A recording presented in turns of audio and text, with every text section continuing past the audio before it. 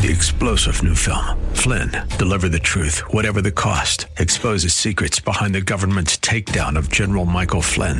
Flynn knew what the intel world had been up to. He ordered the first audit of the use of contractors. This set off alarm bells. He told the truth. He was the most dangerous person for Donald Trump to hire. They had to get rid of Flynn.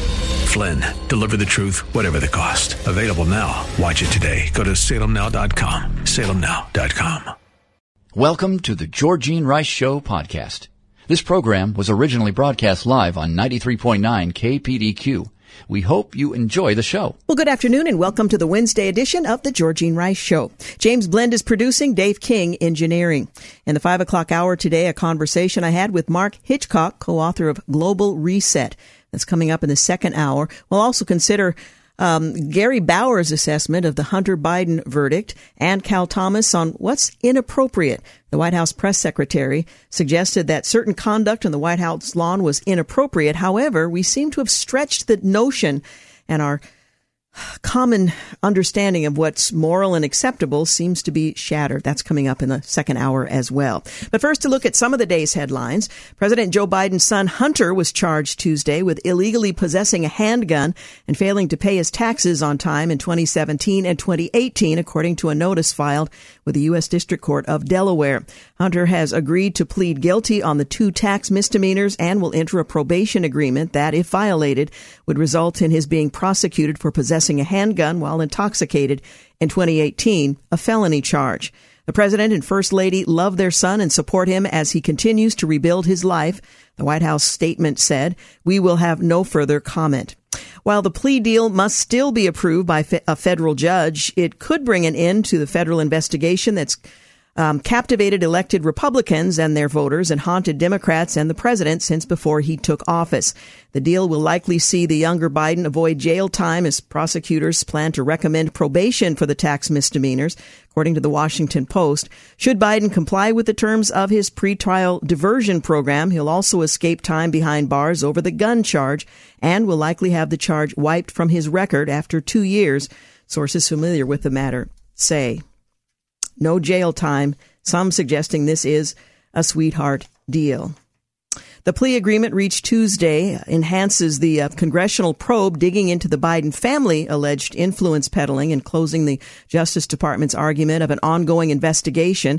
That's according to House Speaker Kevin McCarthy. That excuse now being wiped off the table. The plea agreement filed in federal court in Wilmington, Delaware on Tuesday came as the House Oversight and Accountability Committee, led by Chairman James Comer, the Republican from Kentucky, has increased scrutiny of the Biden family financial transactions.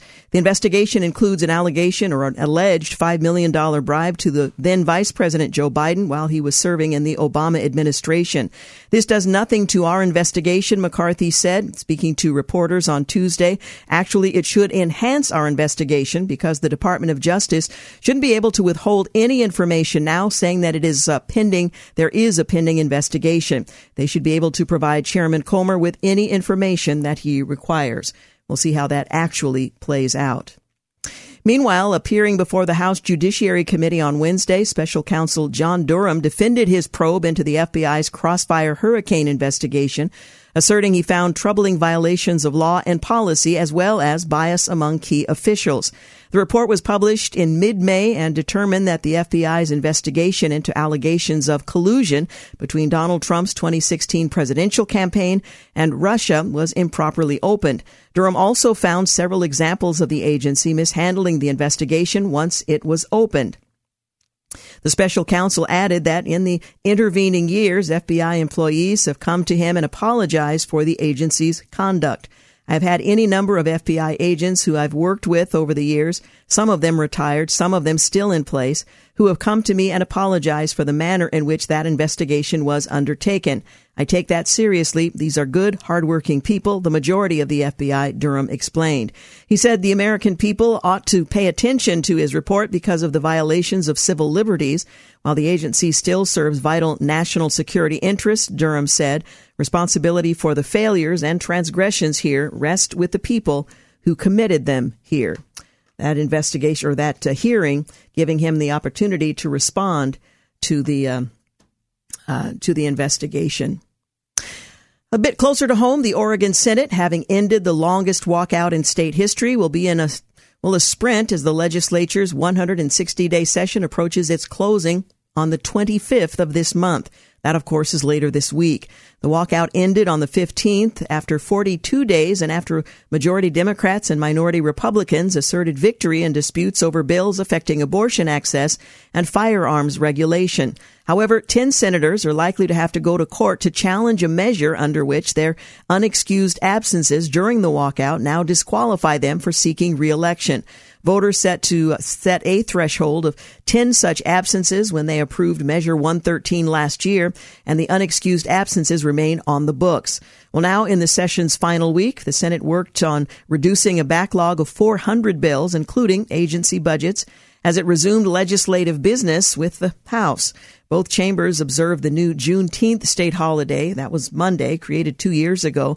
But a joint subcommittee scheduled action on Tuesday on the final 6 budget balancing bills that emerged at the close of the session, signaling the end is near.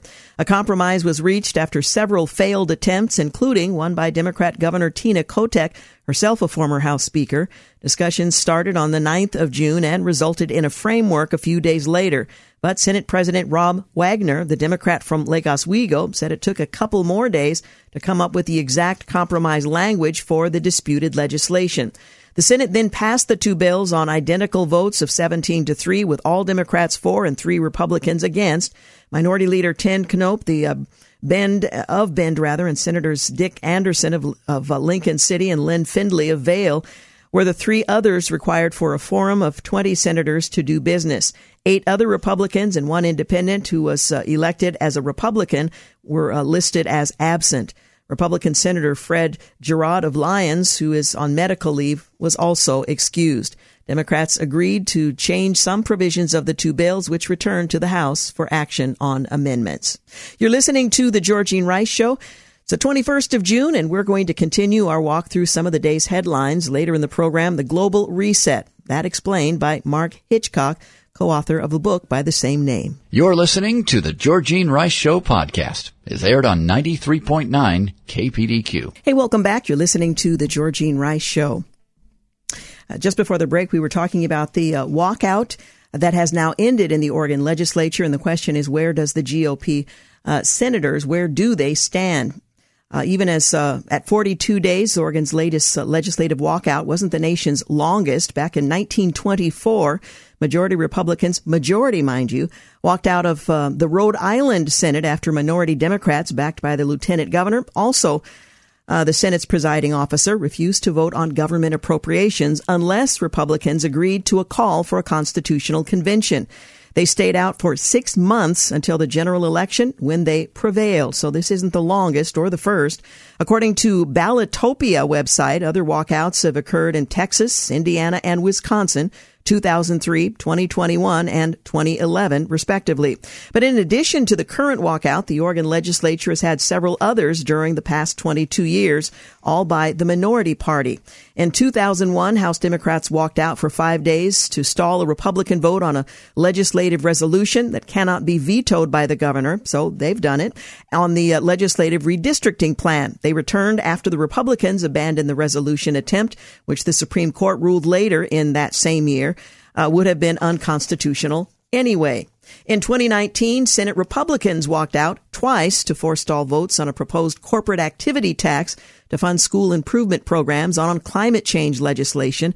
They came back the first time after Democrats agreed to shelve some of their other legislative priorities. The tax eventually passed without Republican support. Democrats ended up shelving the climate change legislation because they lacked the votes to pass it on their own.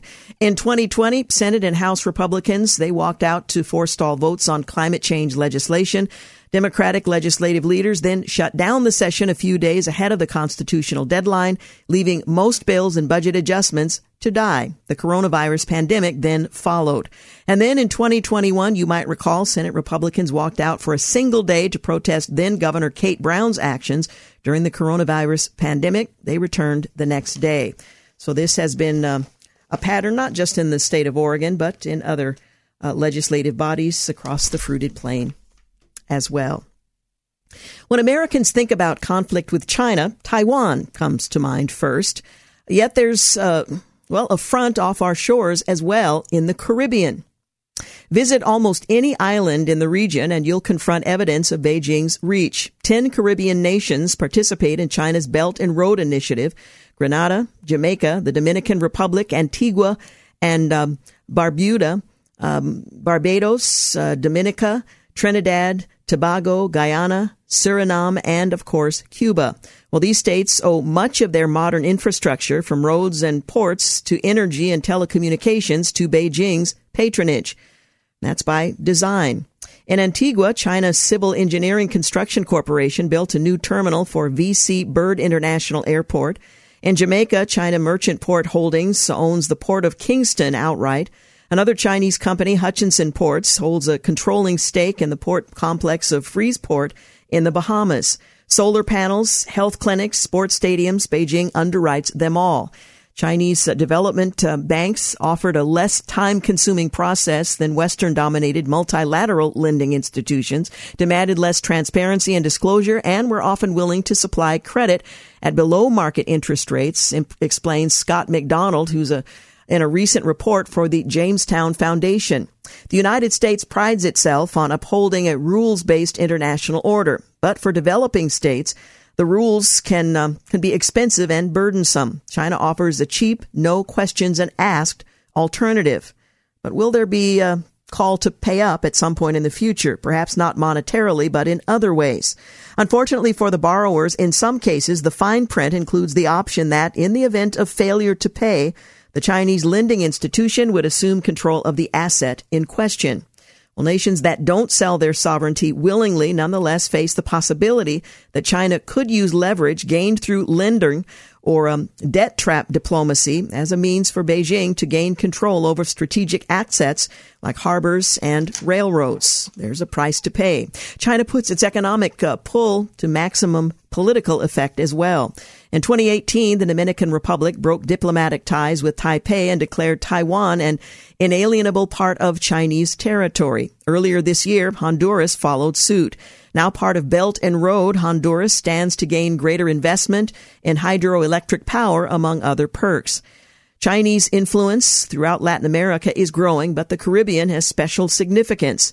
5 of the remaining 12 United Nations member states that recognize Taipei as the national capital of the Caribbean, Haiti, St. Kitts, Nevis, St. Lucia, and St.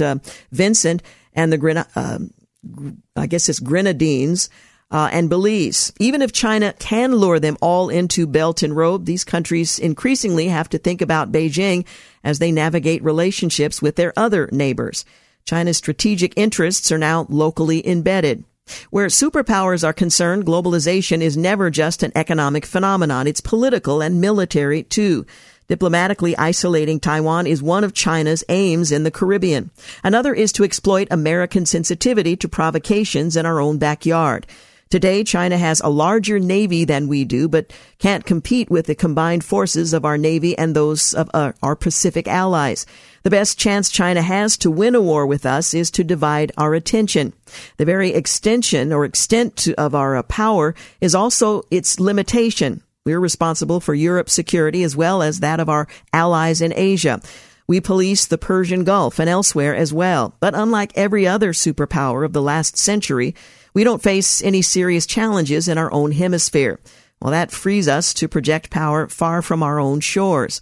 Well, the past 100 years are replete with examples, however, of how strongly we react when we do fear trouble close to home. The 1917 Zimmermann telegram, which showed Germany seeking to enlist Mexico as an ally in the event of U.S. entry into World War I, actually spurred the U.S. to get into the war. The threat of a Soviet-aligned Cuba posed to U.S. security forced John F. Kennedy to consider direct military intervention in support of the Bay of Pigs invasion in 1961. Kennedy balked and, a year later, faced the Cuban Missile Crisis. Even at the end of the Cold War, an increasingly repressive communist regime in Grenada triggered a U.S. invasion. President Ronald Reagan's actions in the country contrasted with his response to Islamic Jihad's bombing of a Marines barracks in Lebanon the same week in 1983. Why did Reagan withdraw troops from Lebanon after an attack that killed 241 U.S. military personnel when he was willing to go to war in Grenada for the safety of the American medical students? Well, the answer lies in the exceptional sensitivity of our strategic underbelly. If a rival like China wants to divert America's attention from Asia, even a modest nuisance in the Caribbean might suffice. Right now, China's capacity to stir up such a commotion is limited. But the more sway Beijing gains over the economically vulnerable and politically fragile states of the Caribbean, the more the potential for mischief grows. Mischief that could shake the world order and turn the world as we know it upside down. An urgent search is underway for the missing Titanic tourist sub as the Coast Guard veteran warns of a dire situation. What do we know at this point? Well, let's see. I have something pulled up here. If I can find it. The Ocean Gate Titan submarine is carrying 5 passengers reported missing on Sunday. The U.S. Coast Guard said Tuesday afternoon it estimates that there are about 40 to 41 hours of oxygen remaining on the Titan. They still don't know where it is. It will run out of breathable air by around 5 to 6 a.m. on Thursday, Eastern Standard Time, according to the Coast Guard's estimate. The passengers have been identified. The 5-person submarine weighs about 20,000 pounds. It's capable of diving to 13,120 feet. One veteran explorer, Josh Gates, who hosts a TV series investigating myths and legends around the world, revealed on Twitter on Wednesday that the missing Ocean Gate sub did not perform well when he went on a dive aboard the vessel himself. The 21-foot deep-sea submarine vanished on Sunday morning during an attempt to reach the shipwrecked Titanic, which sank back in 1912. Gates, who hosts a show called Expedition Unknown on Discovery, had gone to Stockton Rush, the Ocean Gate CEO, who's now among the 5 missing, along with the Titan sub, on a test dive before the vehicle's first visit to the Titanic some time ago. Very serious, and again, as one Coast Guard veteran warned, a dire situation. It's not clear the sounds that they are hearing are actually emanating from this vessel, or that it might have imploded as early as its initial dive to the Titanic site. I listened to one commentator say, "We know there are 5 aboard this vessel. I'm praying that there is a 6th, and that the Lord himself is present to comfort them in their trial." We'll be back. You're listening to the Georgene Rice Show podcast. It's aired on 93.9 KPDQ. Hey, welcome back. You're listening to the Georgene Rice Show. Coming up in our second hour, a conversation with Mark Hitchcock, co-author of Global Reset. We'll also consider Gary Bauer's assessment of the Hunter Biden charges and Cal Thomas on what's inappropriate in the 21st century. Seems like nothing is. We'll talk more about that later in the second hour. Former President Trump claimed Monday that a conversation he had with Russian President Vladimir Putin delayed the country's invasion of Ukraine for several years.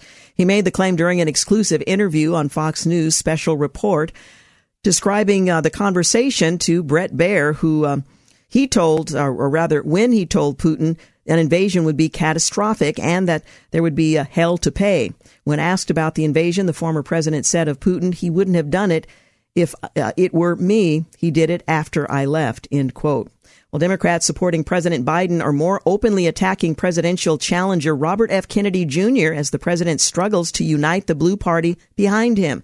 Several Biden-backing operatives have opened fire on Kennedy amid online drama between him, podcast host Joe Rogan, Twitter owner Elon Musk, and Baylor College of Medicine tropical medicine dean Dr. Peter Hotez. Kennedy appeared on Rogan's podcast last week, prompting a response from Hotez that ignited an online firestorm between the foursome of prominent Americans and a challenge for Hotez to debate Kennedy on vaccines. Since then, Biden-linked accounts on Twitter have been unloading on Kennedy, even going after his heroin addiction and possession felony.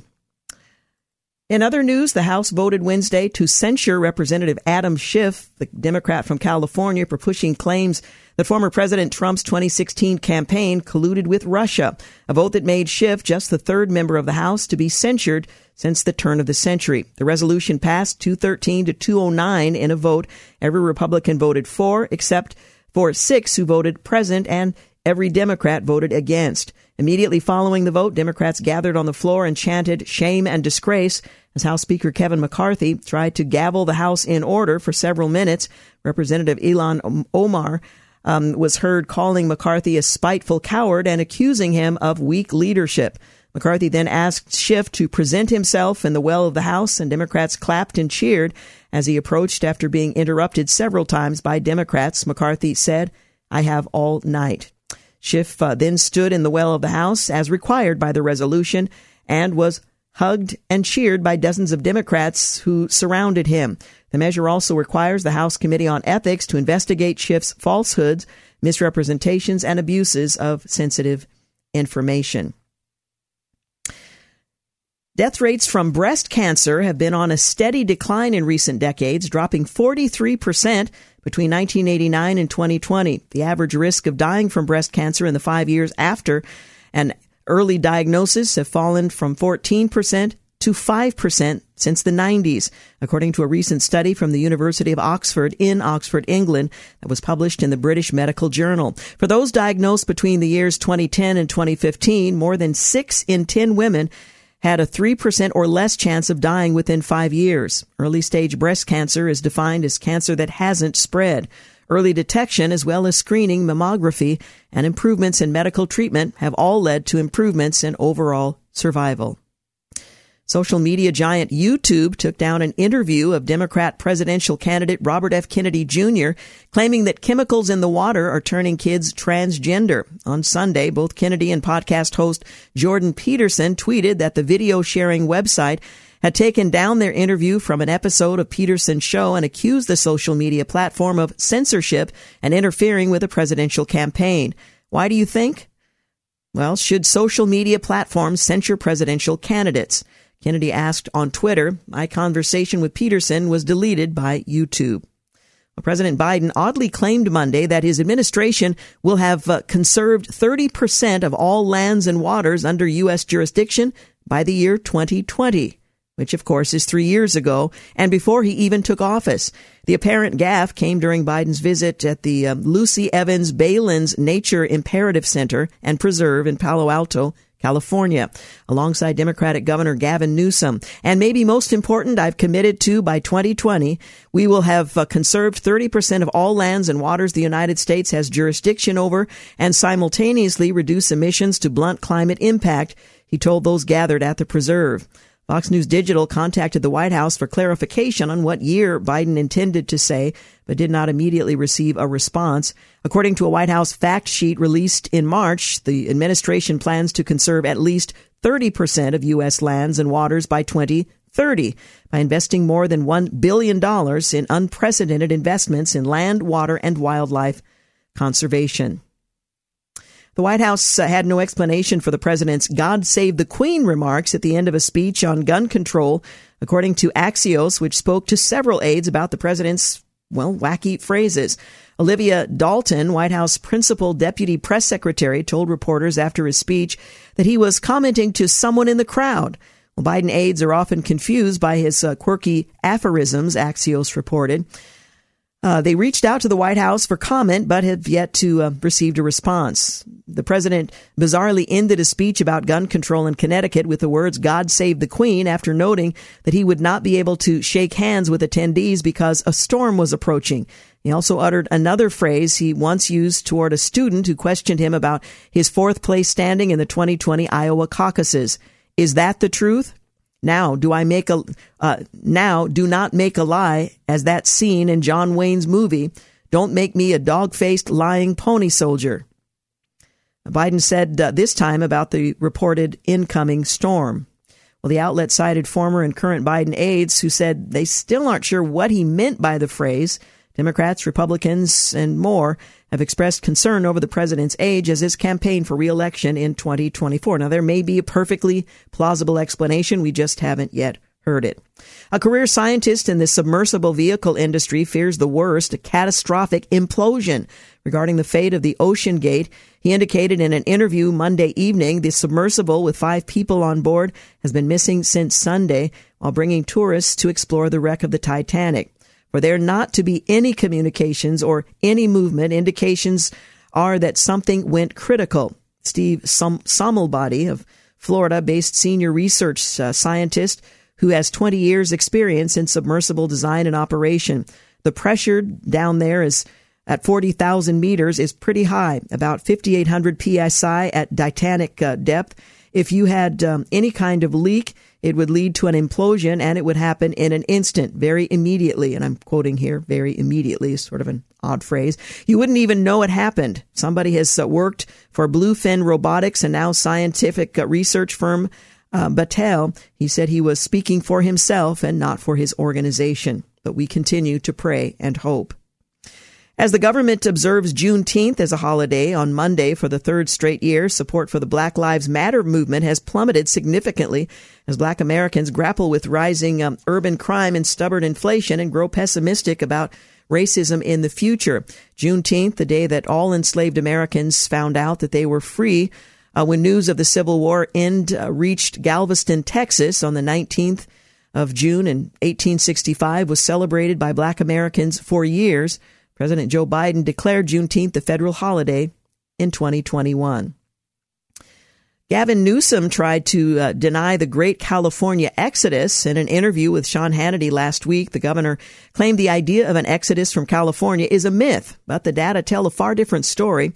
Let's start with the basics. Between April of 2020 and July of 22, California's population decreased by more than 500,000 people.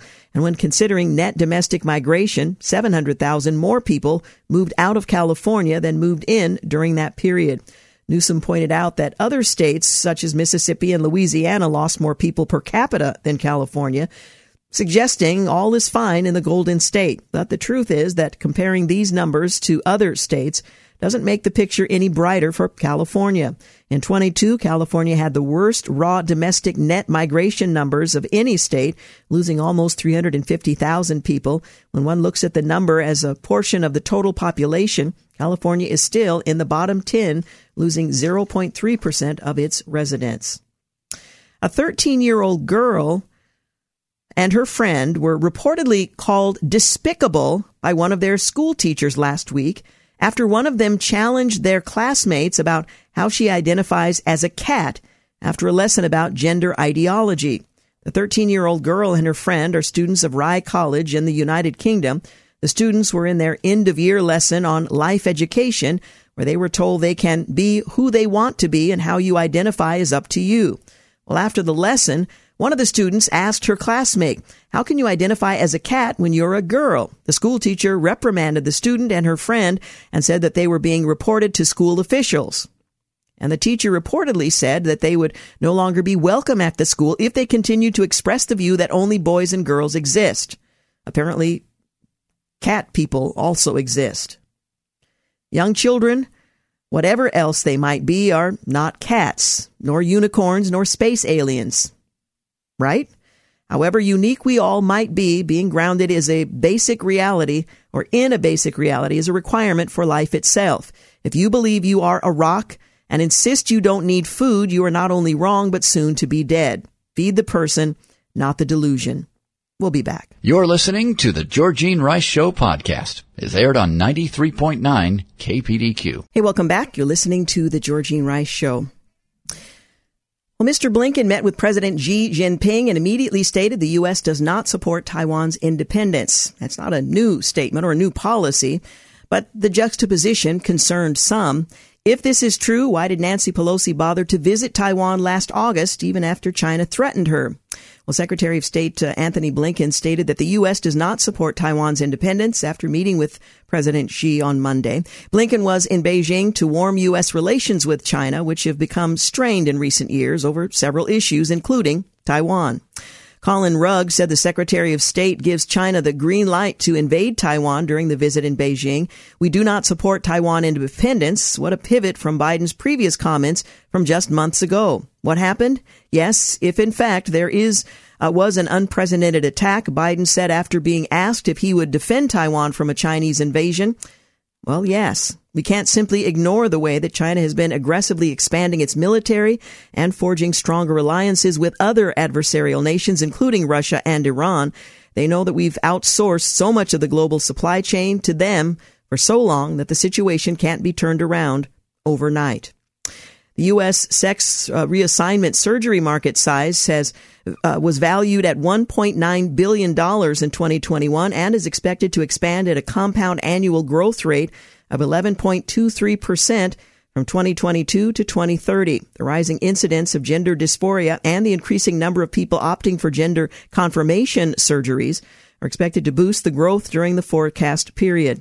According to a study conducted by Cedars-Sinai in June of 2020, approximately 78% of transgender males experienced gender dysphoria by the age of 7. The lucrative gender reassignment industry valued at $1.9 billion.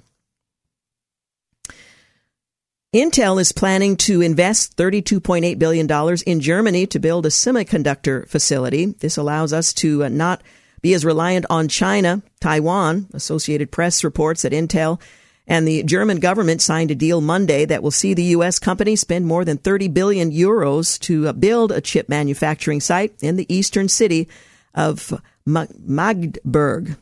I haven't studied my German in quite a while.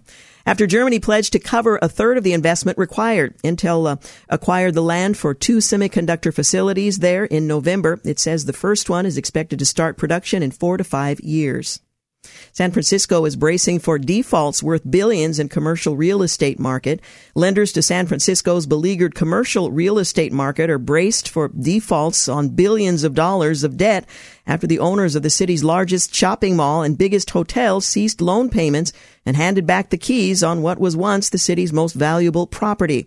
This week, Westfield and Brookfield Properties announced that they had stopped making payments on the $558 million loan secured against the city's sprawling downtown mall that they have owned since 2002 and would surrender the premises to its lenders. Days earlier, New York-listed Park Hotels and Resorts said it expected to hand over ownership of 2 of its prime San Francisco hotels, the Hilton Union Square and Park 55, after it stopped making payments on the $725 million loan. The hotels were valued at more than $1.5 billion when the loan was issued in 2016, suggesting that its owners believe their value has more than halved.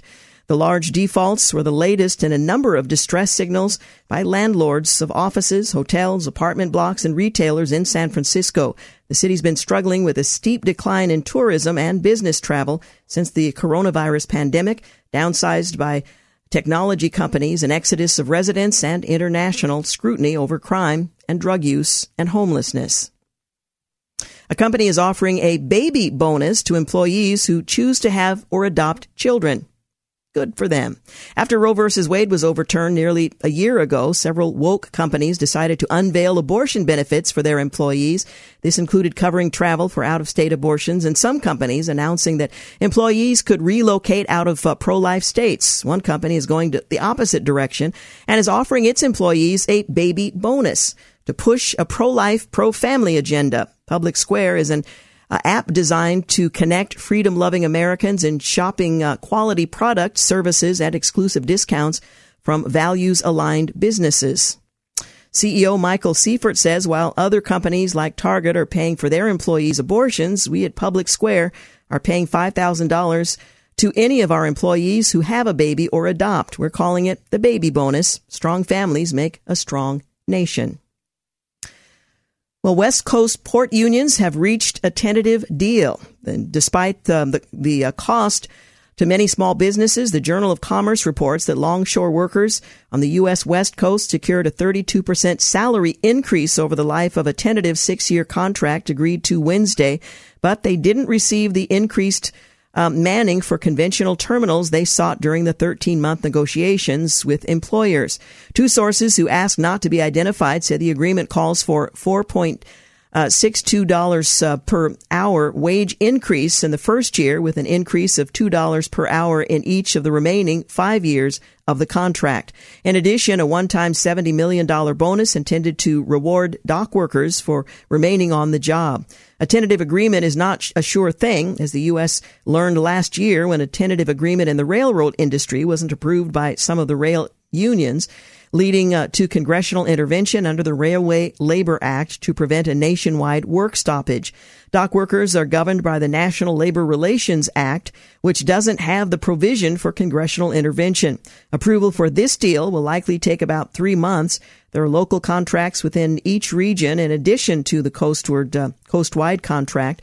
The local contracts will be approved first, then a vote on the ILWU members will be scheduled for the coast-wide contract. There are 70 employers in the PMW and they will all also meet to approve that deal. The Great Battle of Dodger Stadium is finally over, and the final score was Dodgers 0, Catholics 1, the ugly men in clown paint and nun costumes -$1 billion. After all the strum and drag surrounding the Dodgers Pride Night ceremony honoring a pornographic Catholic hate group known as Sisters of Perpetual Indulgence, the Pride event itself barely registered. The Dodgers executives buried the ceremony by holding it a full hour before the game even began and in front of a nearly empty stadium. Just two of the brave and proud sisters dared to show their clown-painted faces. There was no strip show performance, no dancing, no twerking on a crucifix, and no rousing ovation by a packed crowd of rainbow-clad LGBT activists. There was zero fanfare. The Dodgers engineered a rain out for the guys who had caused them nothing but grief. James Comer on the Hunter Biden deal. There's a two-tiered system of justice, and reading the details, which we did earlier and will revisit later in the program, seems to support that notion. Donald Trump's trial date is set for August 14th of this year. Judge Aileen Cannon set a date for Donald Trump's trial in the federal case brought against him by special counsel Jack Smith.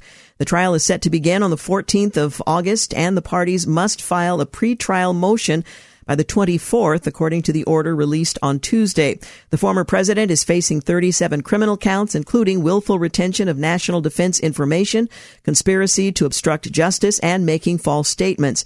He's pleaded not guilty to all charges. The schedule is an aggressive one, but it is highly likely that the trial date will be pushed back as Cannon negotiates particulars with Trump's attorneys and the Department of Justice. It'll be interesting to see how this impacts his presidential aspirations. An Arkansas judge struck down a law protecting minors from gender surgery. Arkansas's ban on gender-affirming care, as it's referred to, for patients under the age of 18 was struck down by a federal judge on Tuesday. Arkansas was the first state to prohibit doctors from providing gender treatments to transgender youths after overriding then-Governor Asa Hutchinson's veto of the ban in 2021. Hey, you're listening to The Georgene Rice Show. We've got news and traffic coming here at the top of the hour. When we return, a conversation I had with Mark Hitchcock, co-author of Global Reset, and a bit of review of whether or not the verdict in the Hunter Biden case was rigged. Gary Bauer weighs in, and Cal Thomas on what's inappropriate in the culture today. Is anything actually inappropriate? That and more when we return. You're listening to the Georgene Rice Show podcast. It's aired on 93.9 KPDQ. Hey, welcome back. You're listening to the Georgene Rice Show. My next guest addresses the question, are we headed for a great reset? COVID unleashed a cascade of consequences that are now reaching far beyond the pandemic itself. Governments have begun leveraging the coronavirus and even the vaccine as a power grab, setting the stage for further intrusions in the future. And these accelerants are driving the world to the precipice of fundamental, irreversible transformation. The winds of change are blowing. Tectonic shifts are underway at every level. And these realities are alarming by themselves, and yet there remains a still deeper, more sinister agenda. Well, co-authors Mark Hitchcock and Jeff Kinley painstakingly make the case together in Global Reset. Do current events point to the Antichrist and his worldwide empire? That while we aren't yet in the end times, we're on the edge of a precipice. It's a fascinating work. Well, my guest is Dr. Mark Hitchcock. He graduated from law school in '84. After working for a judge at the Oklahoma Court of Criminal Appeals for 4 years, he was led to attend Dallas Theological Seminary. He has served as a senior pastor of Faith Bible Church in Edmond, Oklahoma. He completed his PhD at Dallas Theological Seminary in 2005. He serves as an associate professor of Bible exposition there.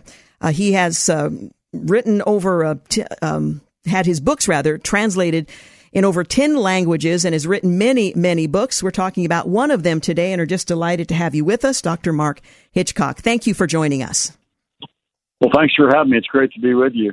You begin the book, and again, Global Reset, by writing about a global preset. Explain what you mean by that and the fascinating account that you give of the 2020 Davos, Switzerland confab, if you will, the World Economic Forum. Yes. Well, thanks for having me so much. I appreciate it. Yeah, the whole idea of a global reset comes from the Great Reset. And the Great Reset really is the brainchild of Klaus Schwab, who's the head of the World Economic Forum, meet in Davos, Switzerland every year. And they met this past year. And as always, the goal is basically to take control basically over basically every part of the globe. They say their mission is to shape global, regional, and industry agendas to bring about a global reboot.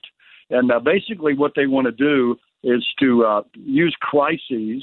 They tried to do it back with the housing crisis in 2008. They certainly seized on the COVID crisis. That's when Klaus Schwab wrote his book, The Great Reset.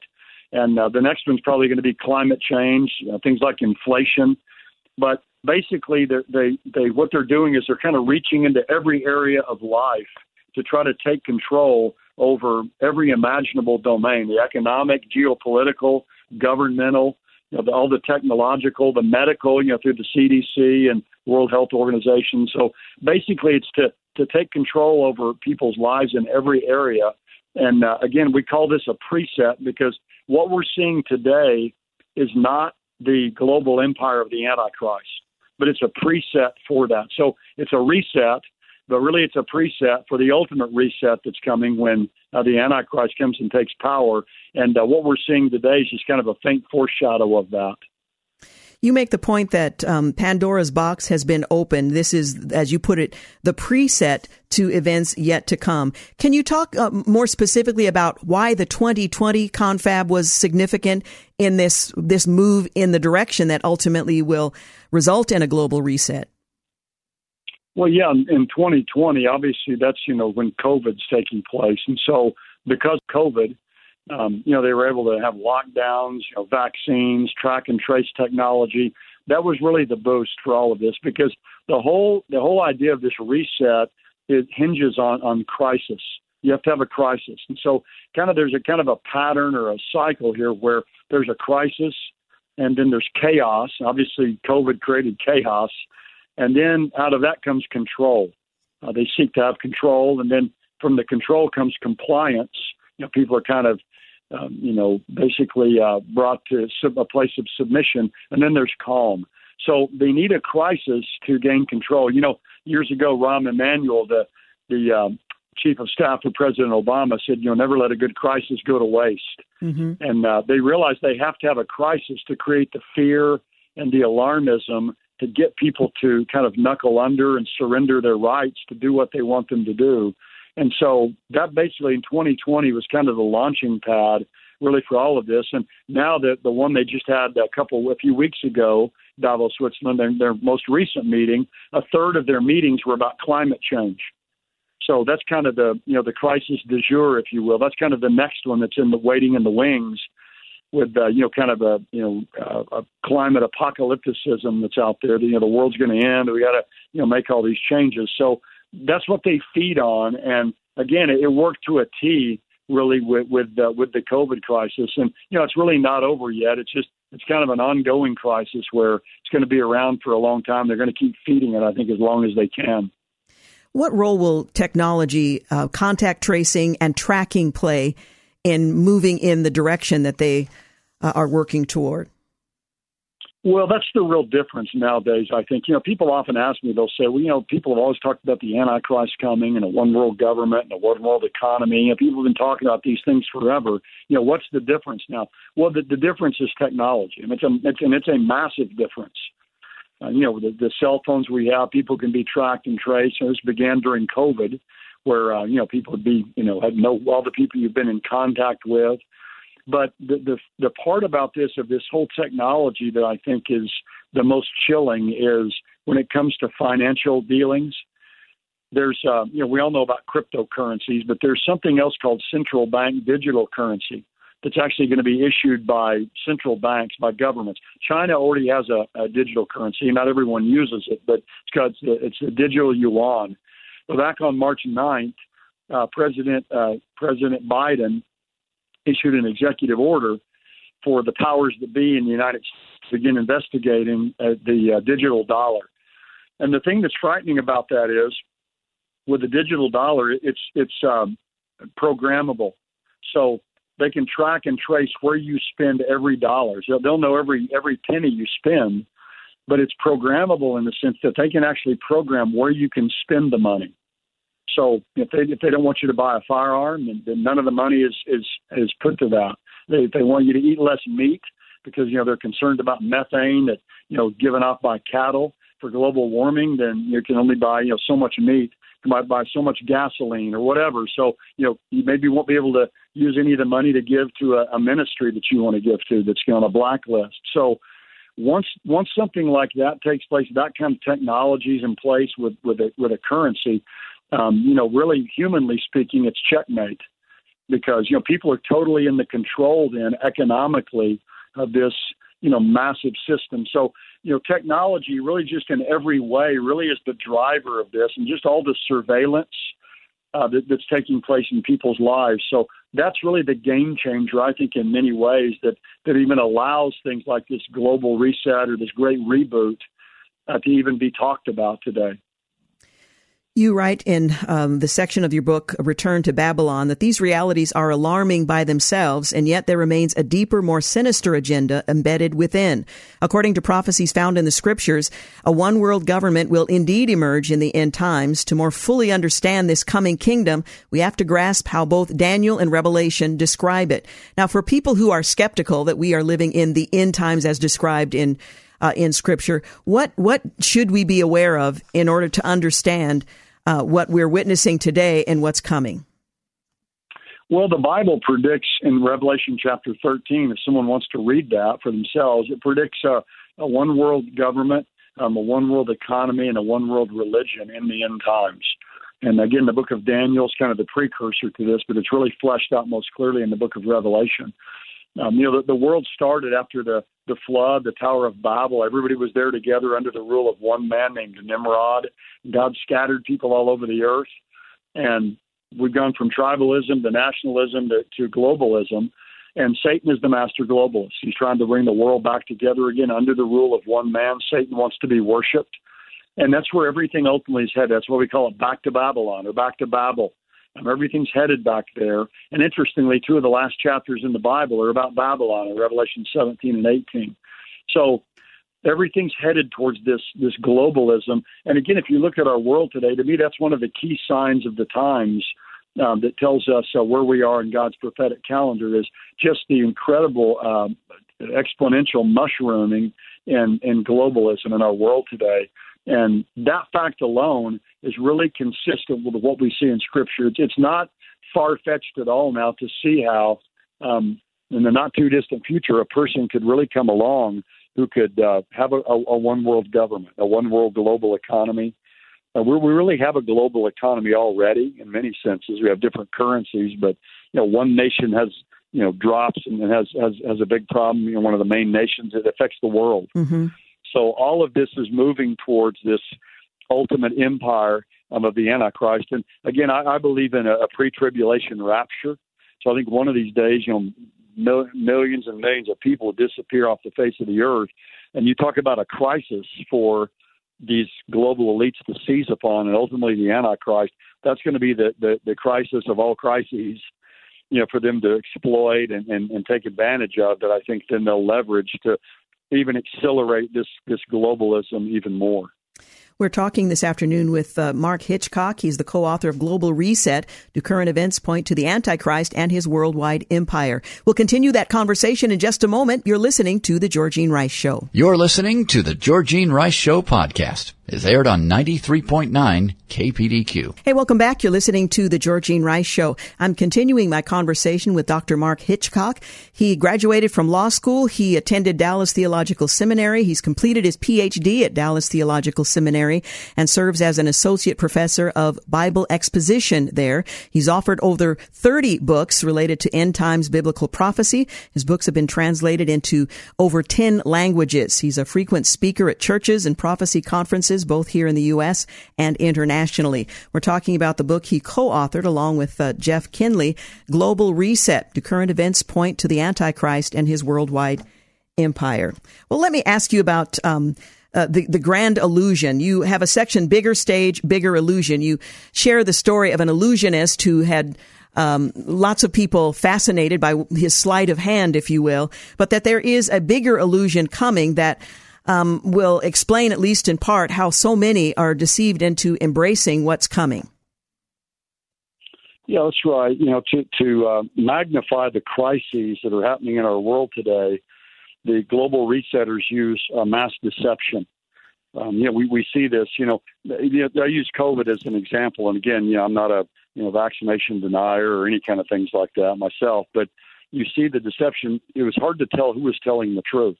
You hear one person say one thing, one person say another thing. You're just trying to decipher all this and think, where's the truth? Where's the truth in all this? And eventually you find out at the end that there's a lot of deception that's taking place, in the name of science, and creates a lot of fear and alarmism. Because if people are fearful enough and deceived enough, then they'll submit and they'll comply.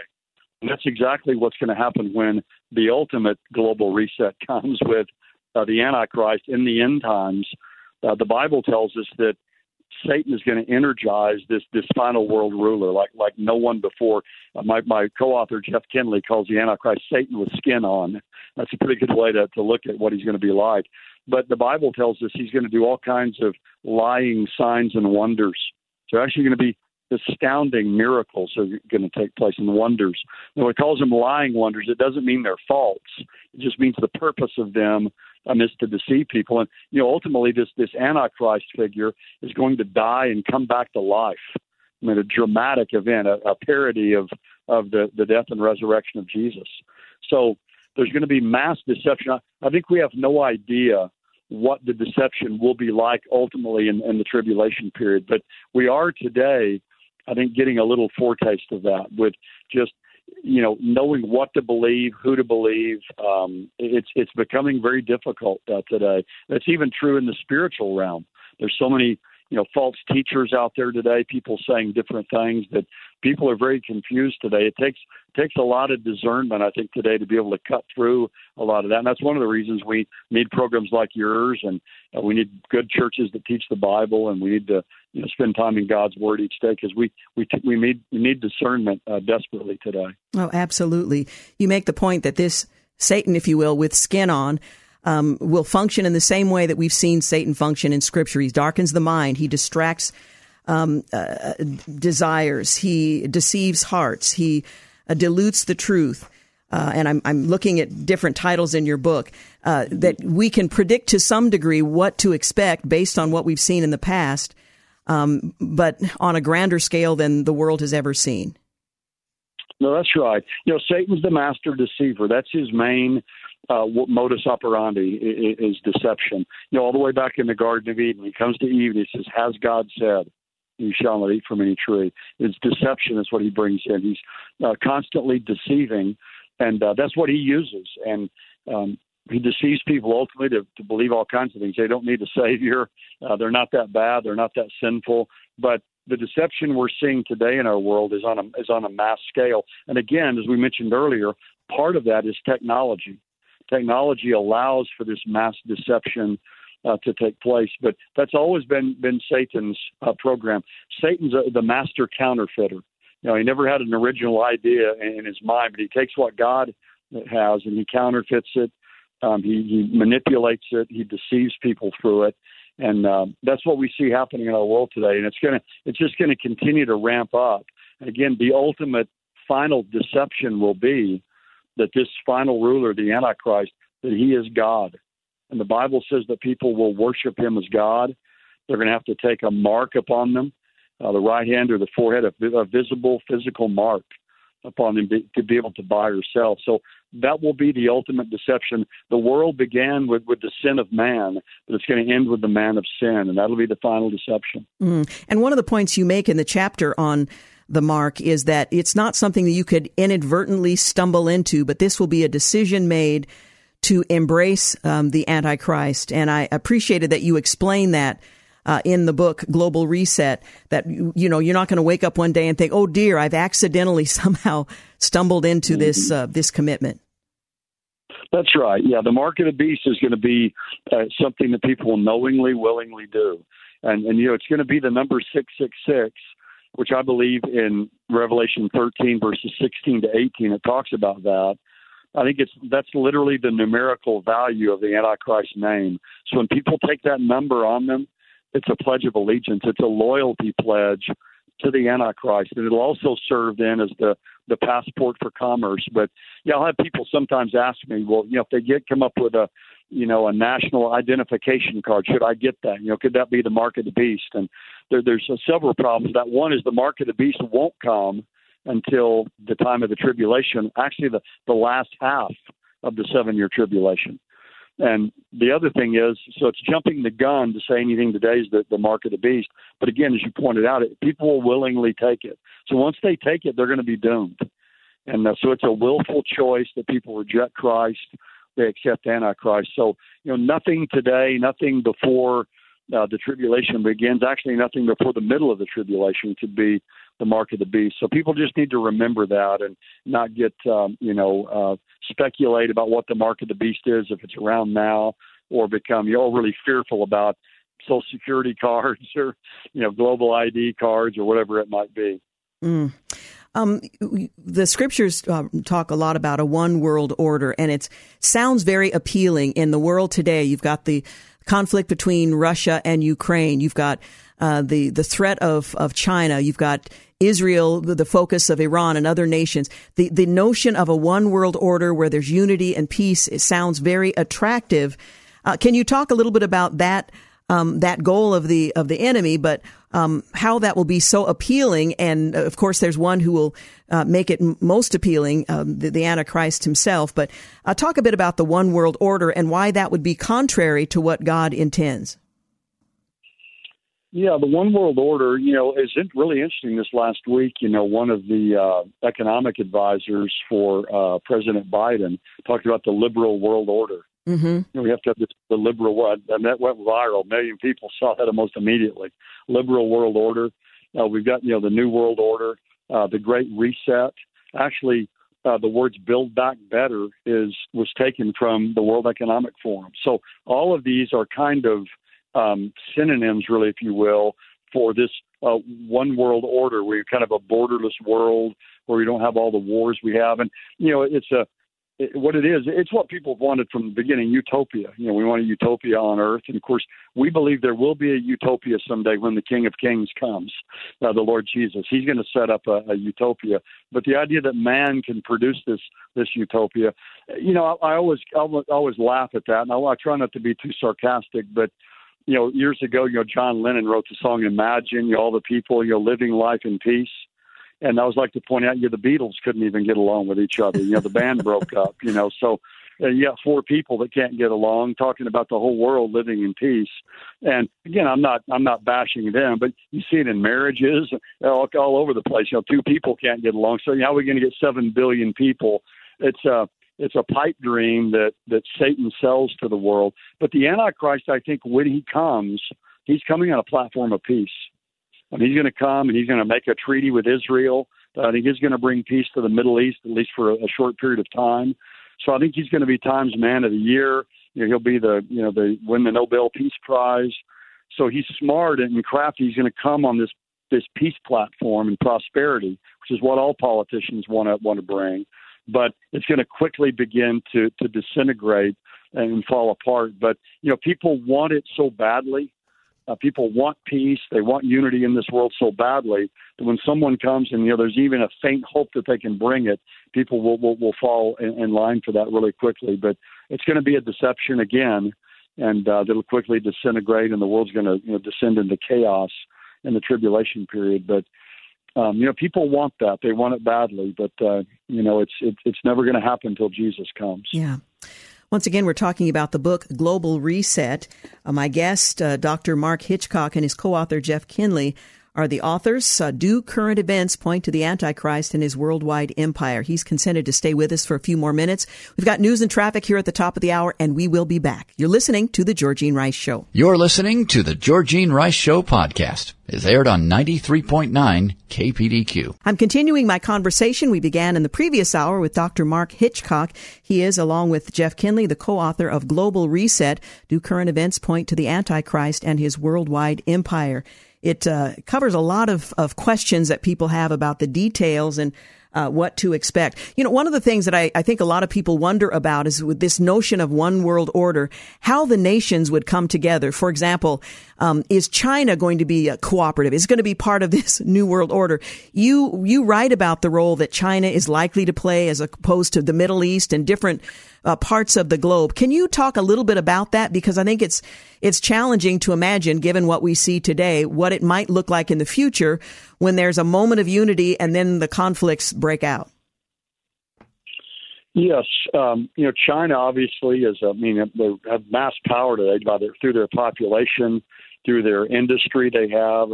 They're obviously the other key power now really to offset the United States. And, people are projecting that their economy could be larger than the economy of the United States, in the not too distant future. What's interesting, though, to me about this whole global reset and the World Economic Forum, China is a key player in the World Economic Forum. Klaus Schwab, his son, is married to a woman from China. And people have even called Klaus Schwab, who's the head of the World Economic Forum that meets in Davos, Switzerland every year, they called Klaus Schwab a China fanboy. They actually look to China as kind of the model for what they want the world to be like, which, again, is totalitarian. Mass surveillance. In China, they have a social credit score. Everybody has a social credit score. You're under so much surveillance, they constantly know what you're doing. It literally is the reality of, Big Brother's watching. That, if your social credit score is low from things you do wrong, your internet's slower, your kids can't go to certain schools, you can't travel. In fact, if you break leash laws, they come take your dog away. That's how draconian it is and what they're watching. So this is what the World Economic Forum looks at, and this is the control they want. They want control in the world concentrated in the hands of just a few people and a few major corporations. And of course, they believe that those people should be self-selected. So they're the ones who are going to do this. But they really do see China as a model. And, we see in our own country today, more and more control over people's lives. We see it in Europe. As there's more crime and lawlessness, a lot of these things are used then, as an excuse to, we've got to have more control to bring about, peace and safety. So China really is a nation that these global resetters look to as kind of the model for what they perceive for the future. Do we find China referenced in Daniel 11? And what about the future of the United States in these events as they unfold? Well, yeah, China, in Daniel 11 there, it says that the Antichrist, he's going to hear rumors from the north and east. And he's going to go forth with great fury, and wrath to destroy and annihilate many. Many people, Bible teachers, have taken it. There's rumors from the north and the east is the approach of the kings of the east, mentioned in Revelation chapter 16. But my view on that is when the Antichrist hears rumors from the north and east, he's actually down in North Africa. So rumors from the north and east would be in Israel. So he goes back to Israel to destroy and annihilate many and to persecute the Jewish people. So I don't see China there. I don't really see China anywhere. They could be part of the kings of the east, though, in Revelation chapter 16. It's a horde of nations from east of the Euphrates River. The United States, that's an interesting question. I get asked that all the time. Mm-hmm. The United States is not mentioned, obviously, directly in the Bible. You don't find the words United States or America. Some think there are veiled references to the U.S. The Babylon in Revelation 17 and 18, they'll say is New York City, or the Americas, the 10 lost tribes of Israel, or a lot of different places they found America. I don't think America is mentioned either directly or indirectly, which raises the question. Obviously, if we're the great world superpower we are today, you'd think we would be mentioned. So I think the scriptural silence about America is significant. To me, it indicates something happens to us. Now, again, people say, well, what will that be? Well, I don't know. The Bible doesn't tell us. But there certainly are plausible scenarios today, some kind of a nuclear 9/11 or, the debt that we have, 30 trillion and just massively growing, the inflation that we see in our country today to devastate our economy, just a collapse from within. There's God's wrath on a nation as they just continue to turn their back on him. So I don't know for sure. My own view is that really America's judgment could come at the rapture. You have all the salt and light is going to be extracted out of America in the moment, in the twinkling of an eye. And of course, believers all over the earth will disappear. But at least from what statistics tell us, somewhere around 8% of the people in America are true believers in Jesus Christ, that believe we're saved by God's grace alone, through faith alone in Jesus Christ. And that would be over 30 million people. So you talk about a drop on the Dow Jones the next day, a mortgage crisis. I mean, it'd be devastating. So it could be that the rapture also happens maybe in conjunction with some of these other things as well. The debt we have, the moral corruption in our country, and will bring us down to some kind of a second or third rate nation possibly after the rapture. So that's what I see, kind of putting the pieces together. And I know there's some speculation involved in that, but I don't think it's not reckless speculation when we look at what could America's role be, and we'll probably just be absorbed ultimately into the empire of the Antichrist. Mm-hmm. I guess the larger question is, given the fact that God has given us enough information to let us know, first of all, he's in control, that there are a series of events that we can anticipate, although we may not fully understand them at our vantage point at this time. What should our response be? How should we live in light of what the scripture tells us and what is coming? Well, obviously, if someone's listening, they've never trusted in Jesus as their Savior. That's what they need to do. They need to flee to Jesus Christ. He's the Son of God who came and bore our sin debt. He died on the cross for our sins. He rose the third day. And it's only through him that we can have salvation. It's only through him that we can go to heaven. So if someone's listening who's never done that, the Bible says whoever calls on the name of the Lord will be saved. But if we know the Lord, we need to be ready ourselves, make sure we're living a life that's pleasing to God. I think we need to be sharing this news with others, telling people around us, what the Bible says about the future. Again, this isn't something that's far-fetched. Even people that don't know much about the Bible have a sense today that this world's getting near closing time, that they sense that something's different. And so we need to be ambassadors for Jesus Christ in this time in which we live. And we need to live, as you mentioned earlier, that God's in control. There's 500 prophecies in the Bible that have already been fulfilled. There are 500 yet to be fulfilled. So the Bible has quite a track record. And God knows the future, and he controls the future. And I always like to tell people, if God's got the whole world in his hands, he's got your world in his hands. That's right. And a lot of us have a lot of problems and struggles in life. And if God controls the world, he controls my world. And that ought to be a great comfort to us, whatever we face. A lot of difficulties in this world, but I pray that'll bring comfort to somebody here who may be listening this evening. Once again, the book we've been talking about, Global Reset, Do Current Events Point to the Antichrist and His Worldwide Empire? I'll just say that it's eminently readable, and if you are not familiar with the scriptures and what they teach, this is a great guide to walk you through what we're seeing, what's coming, and what the world has planned for our future, although God is sovereign. Dr. Hitchcock, thank you so much for joining us. Thank you. God bless you. Thanks for having me. Bye-bye. By the way, the book is published by Thomas Nelson. You're listening to The Georgene Rice Show. You're listening to The Georgene Rice Show podcast. It's aired on 93.9 KPDQ. Hey, we're back. You're listening to the final segment of The Georgene Rice Show. Gary Bauer weighed in on a decision that was announced yesterday. His article simply titled Rigged. And he writes, if you needed more evidence of the two systems of justice in America, we got it yesterday when news broke of Hunter Biden's plea deal. The president's son will plead guilty to 2 misdemeanor tax charges related to evading $1.2 million in taxes. He's also entering into a probation agreement on a felony gun charge. If he fulfills the terms of the agreement, the gun charge will be dropped from his record. The end result is that Hunter Biden will avoid any jail time and any real consequence. Meanwhile, 70-year-old grandmothers who walked into the Capitol building on January 6, 2021 are doing time in the federal penitentiary. The next time you end up owing the IRS more than $1 million in back taxes, try asking for the Hunter Biden deal and see how that works out for you. As constitutional law professor Jonathan Turley put it, and I'm quoting, "It's an evasion of the more serious allegations facing Hunter Biden and the Biden family. I think for many, this is going to look like you ticketed the getaway driver after a bank robbery."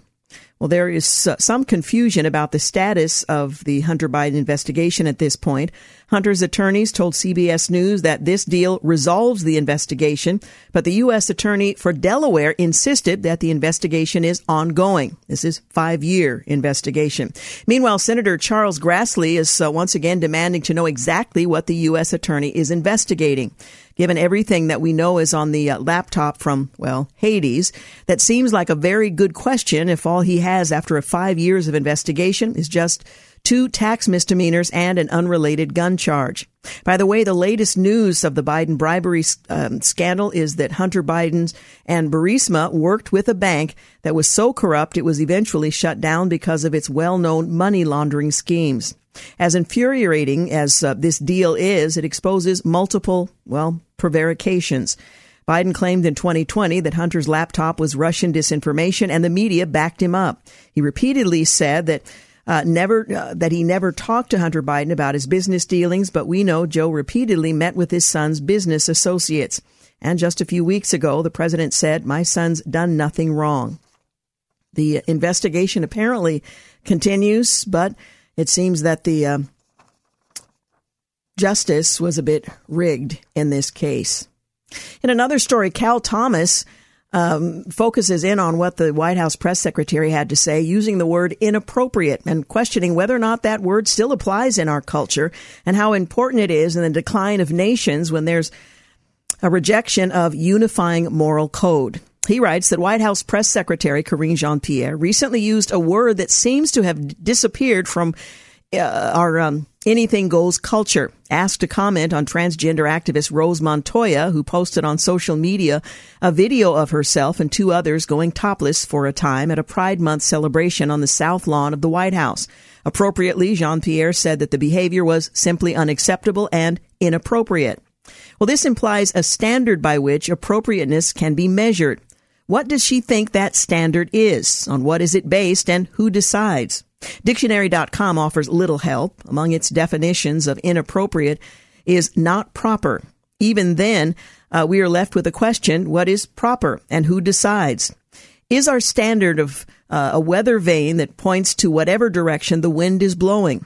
In a very short time, we've moved from a president who had a sexual encounter with an intern in the White House and won re-election to another president who held classified documents from the American people and then lied about it to one that honors Pride Month for LGBTQ plus people, claiming transgender people are some of the bravest Americans I know, end quote.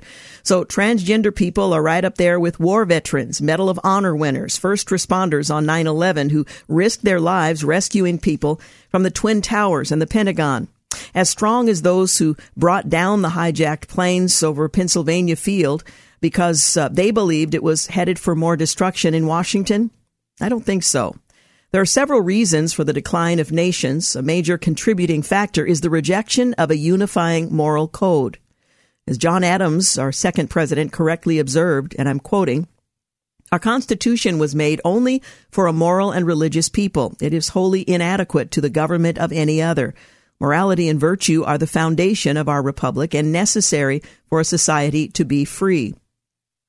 Does Adams' remark suggest that the absence of shared morality and religious faith undermine the foundation of our republic and its freedom? It would seem so as we watch what used to be called norms destroyed and the power of government used to indoctrinate and enforce conformity to the desires of a small percentage of the population who oppose the beliefs of the overwhelming majority of Americans. The words decadence and debauchery, they've been used in the past to explain why great nations expired. The Roman Empire is perhaps the greatest example. So many restraints were cast off 2,000 years ago that the Emperor Caligula built navy ships, which historians say were used as sites for floating orgies. If that sort of behavior is not debauchery, then what is? It's defined as excessive indulgence in sensual pleasures, intemperance. Could that describe the behavior of Montoya and others on the White House lawn last week? Decadence is another useful word for describing where we're headed as a culture and a nation. The act or process of falling into an inferior condition or state, deterioration, decay, moral degradation, turpitude. Again, does this not describe the behavior we are witnessing almost daily from people who wish to impose their views on children, the corporations that think their virtue signaling will keep the political wolves from their doors? Have we not learned that appeasement never works? Well, some Americans have had enough. Thousands showed up outside Los Angeles Dodgers Stadium last week to protest the team honoring the anti-Catholic Sisters of Perpetual Indulgence. Inside the stands were virtually empty. The Wall Street Journal reports corporations are rethinking their rush to embrace political agendas because it's costing them money from boycotts.